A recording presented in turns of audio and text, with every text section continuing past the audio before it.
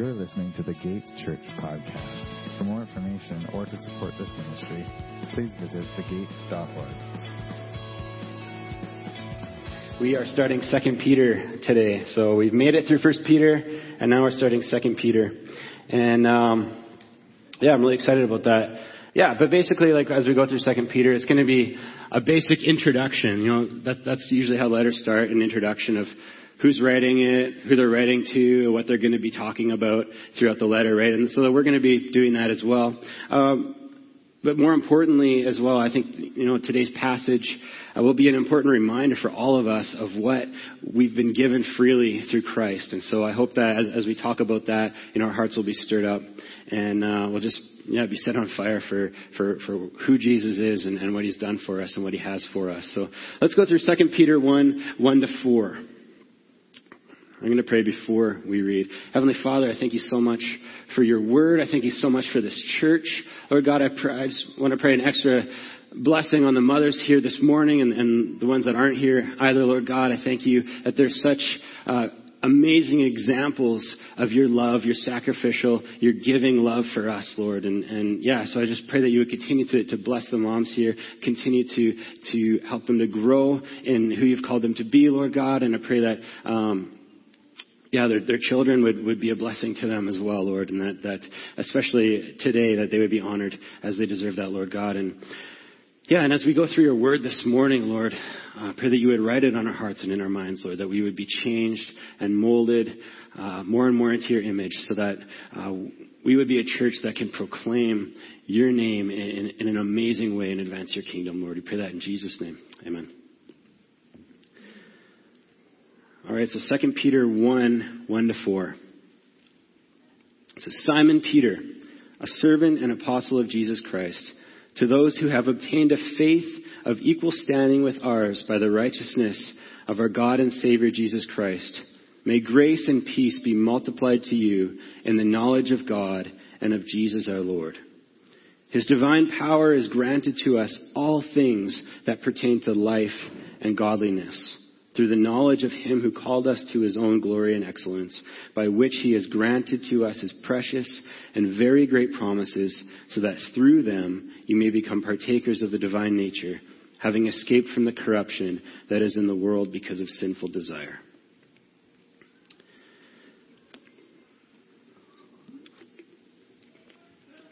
So according to Relevant Magazine, an article that they just released this week, Barna Research Group just recently released some stats on Christians in America. And the stats stated alarmingly that only 17% of Christians polled have a biblical worldview. Only 17%. And what they mean by biblical worldview is, among other things, but more specifically, one who believes in the truth and promises of the Bible, that absolute moral truth exists, that God is the creator, that one cannot earn their way into heaven, but that only through Jesus, who lived a sinless life and died on the cross, can we be saved. So only 17% of confessing Christians believe and live by those truths. Only 17% of Christians believe the Bible and what it says to be sufficient for both salvation and living purposeful lives. In other words, an alarming number of Christians in America, 83% to be exact, need to be reading through 2 Peter. Of course, the Apostle Peter wrote this letter for the early Christian church because they were being manipulated by false teachers. And these false teachers were trying to convince them that they needed more than Jesus, more than just the Word to live purposeful lives and holy lives, right? They're telling them they need things like legalism, good deeds, other gods, existential knowledge, money, all these things, right? That's what these false teachers are trying to convince them of. But judging by this Barna research stat, 2 Peter seems to be just as relevant today as it was back then. In fact, the article goes on to state, the percentage being so low, again 70%, means practicing Christians have accepted many more worldviews, including ones based on other religions. And then it goes on to say that 61% of practicing Christians strongly agree with at least one of the ideas of quote-unquote new spirituality, that everyone is praying to the same God or ultimate being, regardless of the name of that God or ultimate being. And then 27% agree that the meaning and purpose come from becoming one with all that is. And 32% of practicing Christians say that good deeds are rewarded with good and bad deeds receive bad in turn, which is karma, which is not grace. It goes on as well to say that 1/5 of Christians believe that meaning and purpose also come from working hard enough to earn as much as possible so you can make the most of life. While 54% agreed with the postmodernist statement that no one can know for certain what meaning and purpose there is to life. That's sad. 23% strongly agreed that morality is subjective. And 15% strongly agreed with the statement that if your beliefs offend someone or hurt their feelings, they are wrong. Which would actually mean that everyone's beliefs are wrong because everyone's beliefs offend somebody else. So, common sense there. But anyways, about these findings, Brooke Hempel, Senior Vice President of Barna, writes, the challenge with competing worldviews is that there are fragments of similarities to some Christian teachings, and some may recognize and latch on to these ideas, not realizing they are distortions of biblical truths. Informed thinking is essential to developing and maintaining a healthy biblical worldview and faith. This is the goal of 2 Peter. To give Christians a healthy and properly informed worldview and understanding of their faith. More specifically, though, he wants to remind them that through Jesus alone, through the Word of God, we've been granted all we need to live lives of grace, purpose, peace, and godliness. And he's reminding them of this, firstly, again, so that they can live the lives they're called to live, but secondly, so that they don't get pulled away into useless and empty worldviews and ideologies. And as we get deeper into the letter, we're going to be discussing more about the damage and problem that is caused by embracing other doctrines or worldviews or spiritualities with the intention of either mixing them with the gospel or replacing them with the gospel. So we'll get into that more in a couple weeks. But like Peter, I want to start out by just underlining all that we have and all that we've been given through Jesus, so that right off the bat, foundationally, right, we can move forward with the knowledge that, yes, in Him, we have everything we need to live eternally and to live abundantly.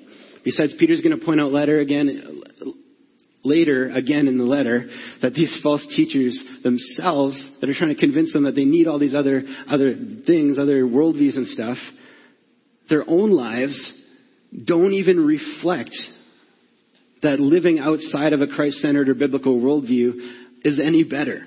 But in fact, it's actually worse.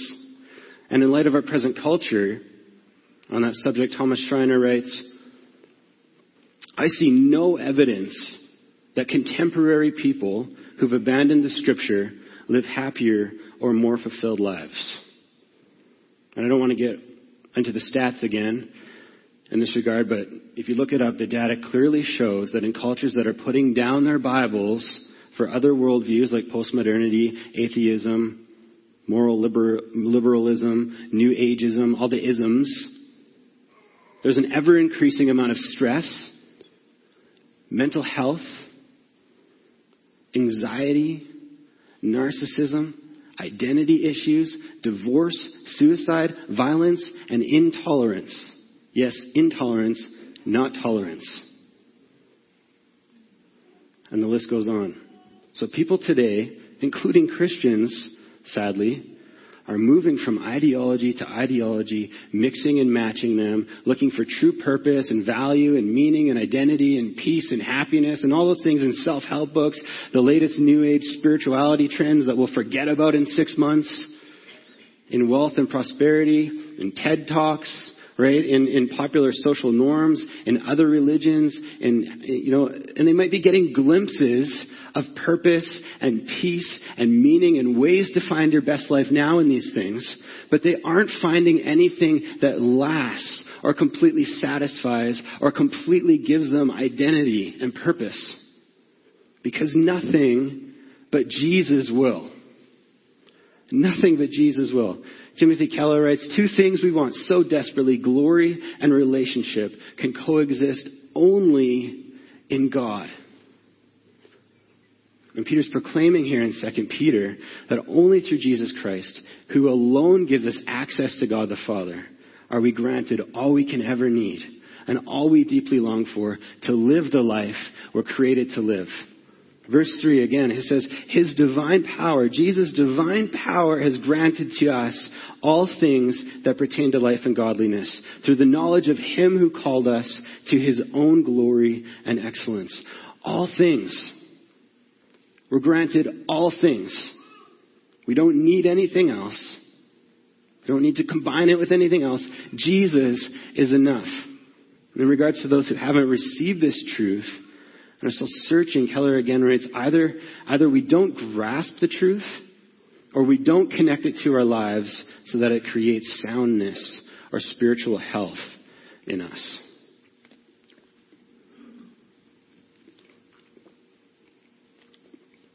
So we need to grasp this truth, that Jesus is enough, not only in our heads, but in our hearts as well, so that we can truly live the lives we're called to live.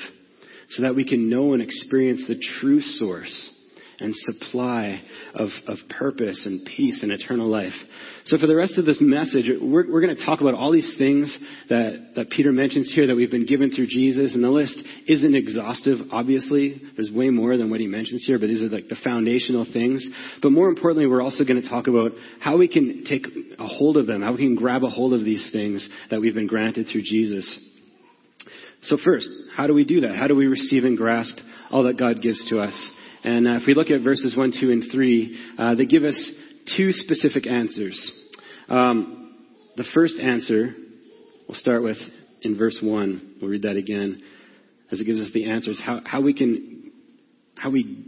get and grasp all that God gives us. So Simon Peter, a servant and apostle of Jesus Christ, to those who have obtained a faith of equal standing with ours by the righteousness of our God and Savior Jesus Christ. So this is an introduction, right? He's saying, I'm writing to you, right? Basically, but it's not just naming the recipients of the letter here, right? He's pointing out to them that because they've been saved by our God and Savior Jesus Christ and covered in Jesus' righteousness, then everything that he says next belongs to them. That's what he's saying. Everything that he says next belongs to them, which means, first of all, that to receive all that God has for us, it starts with salvation through Jesus Christ. To believe and follow him.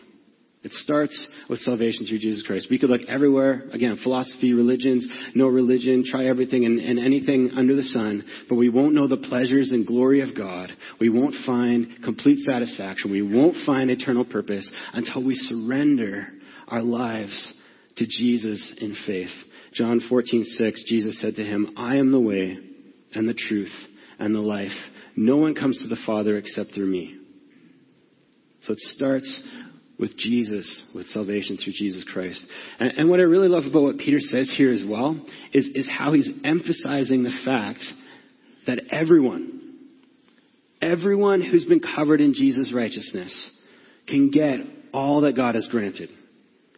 Unlike most other religions and cults and spiritualities and whatever else, which have secret truths, right? And knowledge that only the elite or the upper echelon or uber spiritual people can attain or are allowed to know, right? If you get to a certain level, then you get to know the secrets of transcendence, right? It's not like that for us in Christ. We're all in equal standing, right? No one, regardless of role or title, is on a pedestal that's closer to Jesus.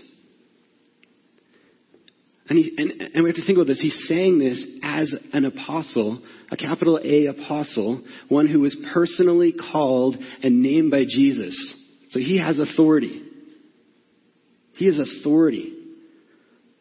Peter could have used that authority here to control others in some sort of spiritual hierarchy, like he was privy to more knowledge and understanding than everyone else because of his title, but no. He starts off the letter by humbly reminding them that he's not just Peter the apostle, but he's Simon the servant. Simon Peter, a servant and apostle. The Simon and the servant come first before the names that Jesus gave him. He's just as undeserving and foolish and blind and sinful as anyone else. Maybe more so. And therefore saved the same way through the grace and blood of Jesus, just like everyone else. Through Christ, we're all saved the same way. And that means we all have equal standing and equal access to the glory and excellence of God. That means we've all been granted everything God gives and reveals to us. Everything we need to live the lives he's called us to live. Though in the same vein, we also have to recognize that everything that's granted to us isn't like poured out onto us all at once. We probably wouldn't be able to handle that. But the point is that we actually need to personally make an effort in the guidance of the Holy Spirit to grow in our understanding and relationship with God as well. It's like if we're all given access to the same library, and the library's been locked forever, and suddenly it's unlocked, and we all get to go in this library, right? And every book on the shelf is accessible for everyone to read, no matter what their status or gender or whatever, right? Everyone can read it, and any of the books. But just walking into the library and being at equal standing with everyone doesn't instantly make us knowledgeable, right? The library has been opened up to everyone, but now we need to make an effort to read the books and understand the books. And in a similar way, through salvation in Jesus, we've been granted all the things that we need, but that doesn't mean we get all the things right now, in this moment. Right? We receive what's been granted over time as God promises it, as God wills it, as we need it, as we ask for it, and most importantly, as we grow in our knowledge and relationship with the one who gives it. Which leads us to the second part of how we can grasp all that God gives. And both verses 2 and 3 use the same phrasing here, and they tell us how. Verse 2 says, in the knowledge of God and of Jesus our Lord. And verse 3, through the knowledge of him who called us to his own glory and excellence. Through the knowledge of God. In my opinion, I think Peter's using the word knowledge here to combat the Greco-Roman and Gnostic type religions of the day, which taught either that emptying yourself of truth and knowledge, or the opposite, gaining more knowledge will lead to transcendence and godliness or whatever, right? Or even just happiness and purpose. But Peter's argument here is that it's only through the knowledge of him who called us. It's only through the knowledge of God. As Schreiner writes again, only God can make people godly. It's not our abilities, it's not our works, it's not our wealth of knowledge, or emptying ourselves of knowledge. It's knowledge of God. And how do we know God? Again, through knowing Jesus. John 14:7, Jesus says, if you had known me, you would have known my Father also. From now on, you do know him and have seen him. If we know Jesus, we know God. This is why Peter clearly calls Jesus God in verse 1. And then writes in verse 3 that our source of godliness and eternal life is through his divine power. Jesus' divinity is the source of all things that have been granted to us. Or as Schreiner again writes, everything needed for eternal life is mediated through the knowledge of Christ, who calls believers to himself. And again, we have to understand what Peter means by knowledge here. He means primarily to know God, to know Jesus. Jesus calls us to himself to know him. So knowledge of him isn't just education about Jesus, because as we know, there are certainly many theologians, and as the Bible says, demons even, that have great knowledge of Scripture and doctrine and theology, and they know these things off by heart, but they don't actually know or follow Jesus. So this knowledge of Christ firstly refers to having an affecting and life-changing encounter with Jesus that starts and continues from the day we're saved by him, and it goes into eternity. It's about growing in our personal relationship with Jesus. And how do we do that? How do we grow in our relationship with him? Well, there's lots of ways, but the main ones are through his Holy Spirit at work in us, through obedience to him, right? He says, you are my friends if you obey my commandments, right? Through serving the needy, right? Jesus says when we serve the least, we serve him. Also through prayer and talking and listening to him, through worship, through fellowship with other believers, and of course, through meditating on his word. That's how we grow in relationship with him. But with that being said, we also need to be growing in our understanding and knowledge of him as well. Right? You can't know someone without knowing about them. Right? You can know about them without knowing them, but you can't know someone without knowing about them. Relationship and doctrine, they go hand in hand. The two are inseparable. One without the other is incomplete. And without one or the other, our faith can feel dry and empty. Right? If we don't have a relationship with Jesus, we're just following commandments, our faith is going to feel dry and empty. Right? Or if we're just all spiritual, right, then we could be led in weird directions spiritually because we don't have a solid doctrine. We don't actually know who Jesus is, and we can be opened up to deception or led astray or whatever, right? So we also need to be growing in our understanding of who he is. And that's why God gave us his word, the Bible, so that we can know him and know what he's promised. And for those who are more intellectually minded here, fear not. Peter's not telling us to be closed-minded or blind in our faith. He's saying the complete opposite. By using the word knowledge, right, he's telling us to use our brains, to use our minds as well as our hearts, to use our intellect, to ask questions, to think on the word.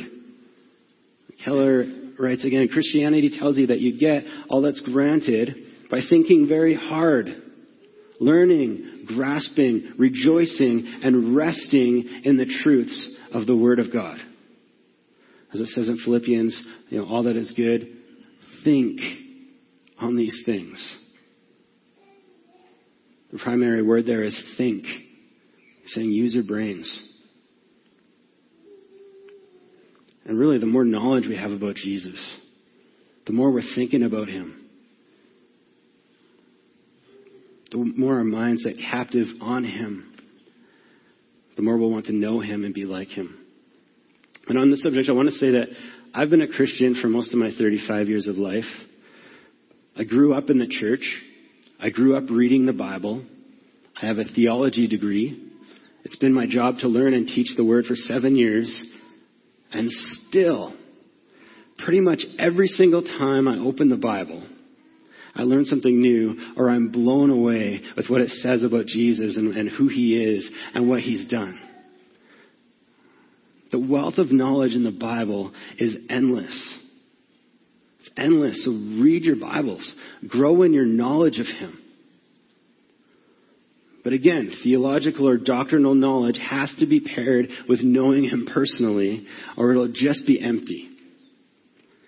In contrast to that, knowledge of Jesus combined with relationship with Jesus will set our hearts on fire to know him more, to serve him more, and to receive in faith more of what he has for us. So what does he have for us then? What have we been granted through the knowledge of Jesus Christ? I have four points here.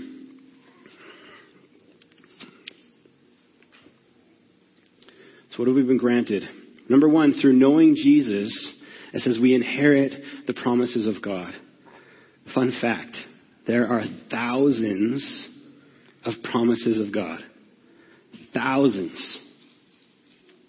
And through Jesus, we're granted them all.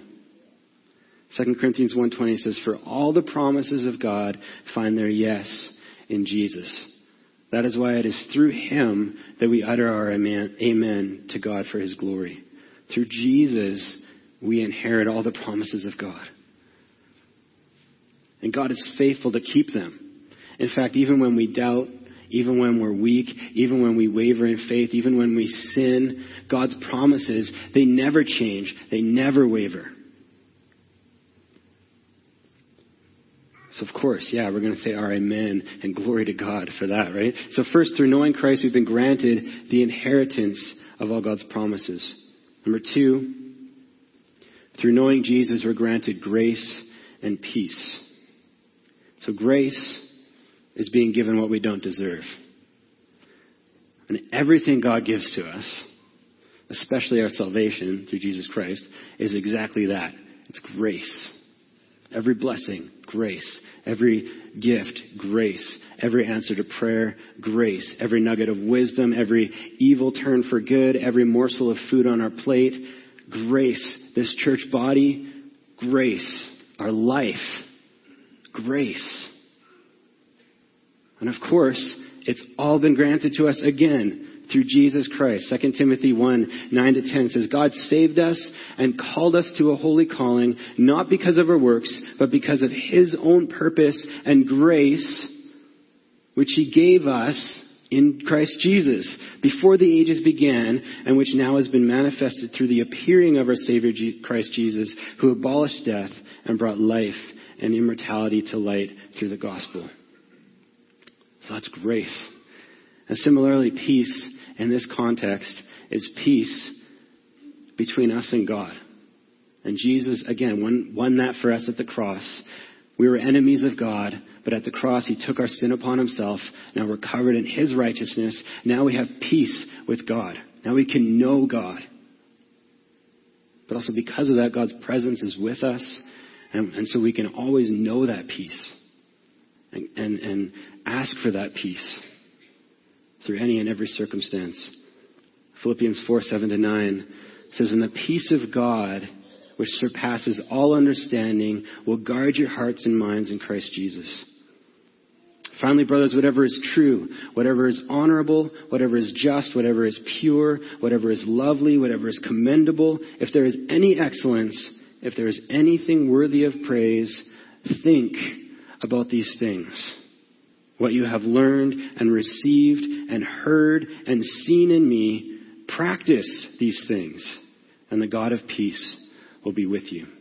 So again, as I mentioned before, as we grow in the knowledge of Jesus, as we learn and ponder and think about these good things, that is all he is and all he's done, and as we practice what he teaches us in faithful obedience, we'll not only experience more of his grace and peace, but it'll actually be multiplied to us, as Peter says, often in ways that we don't understand or we don't expect.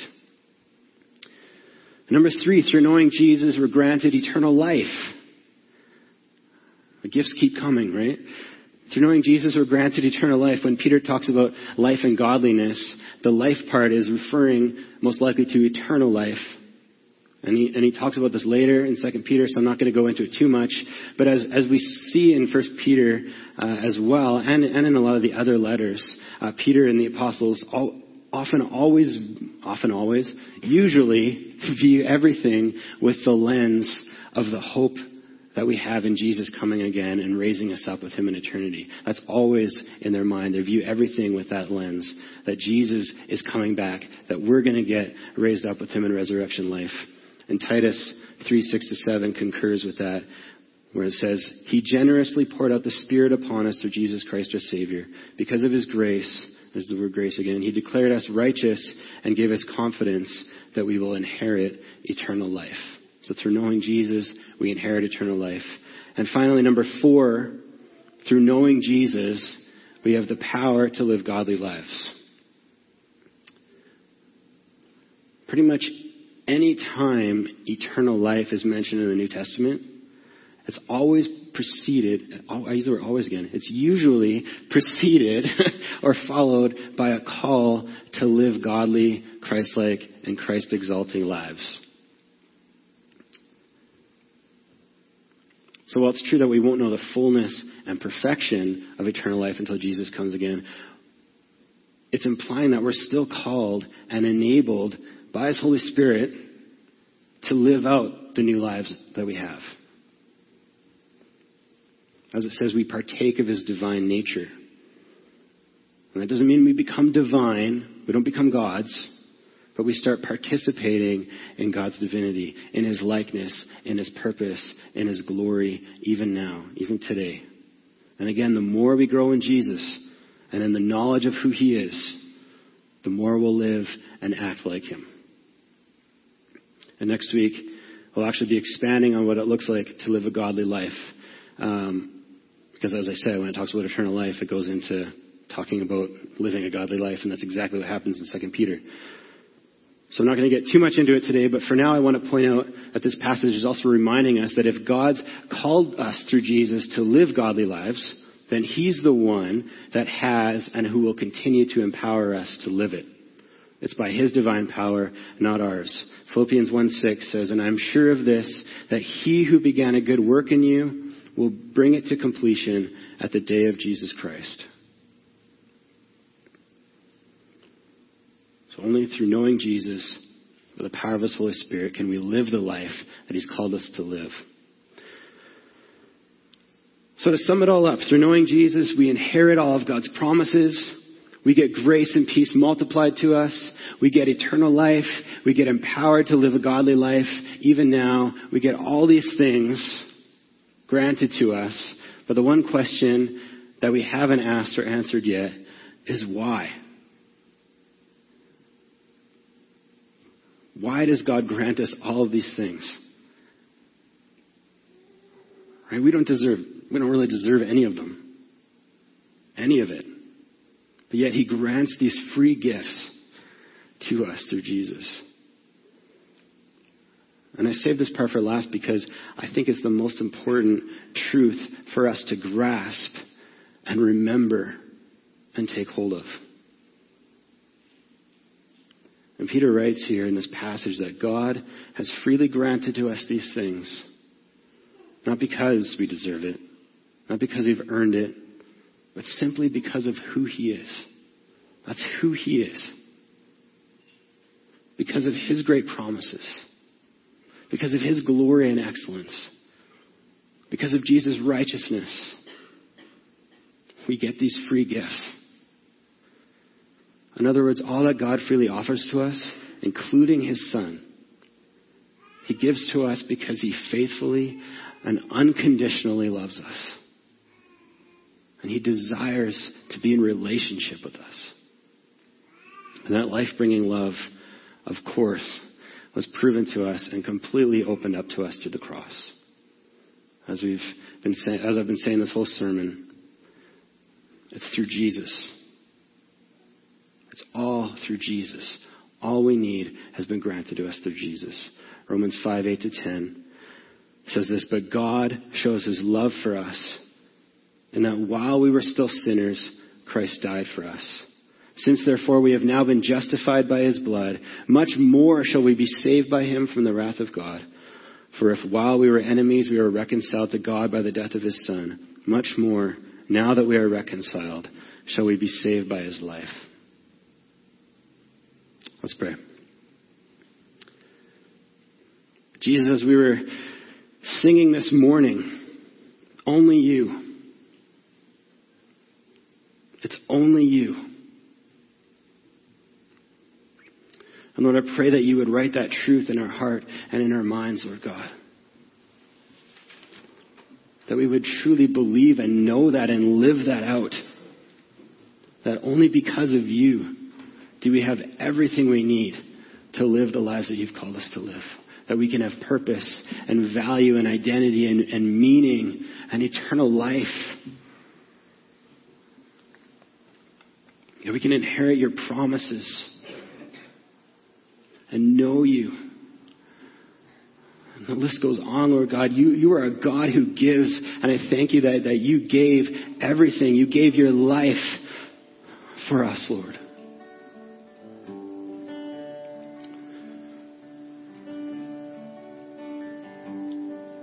Lord, for those this morning that just hasn't become real in their hearts, I pray that you would draw them to you this morning and make that real for them, Lord.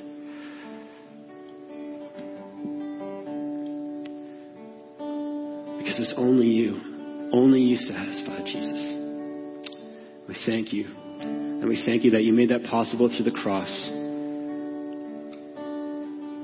Amen.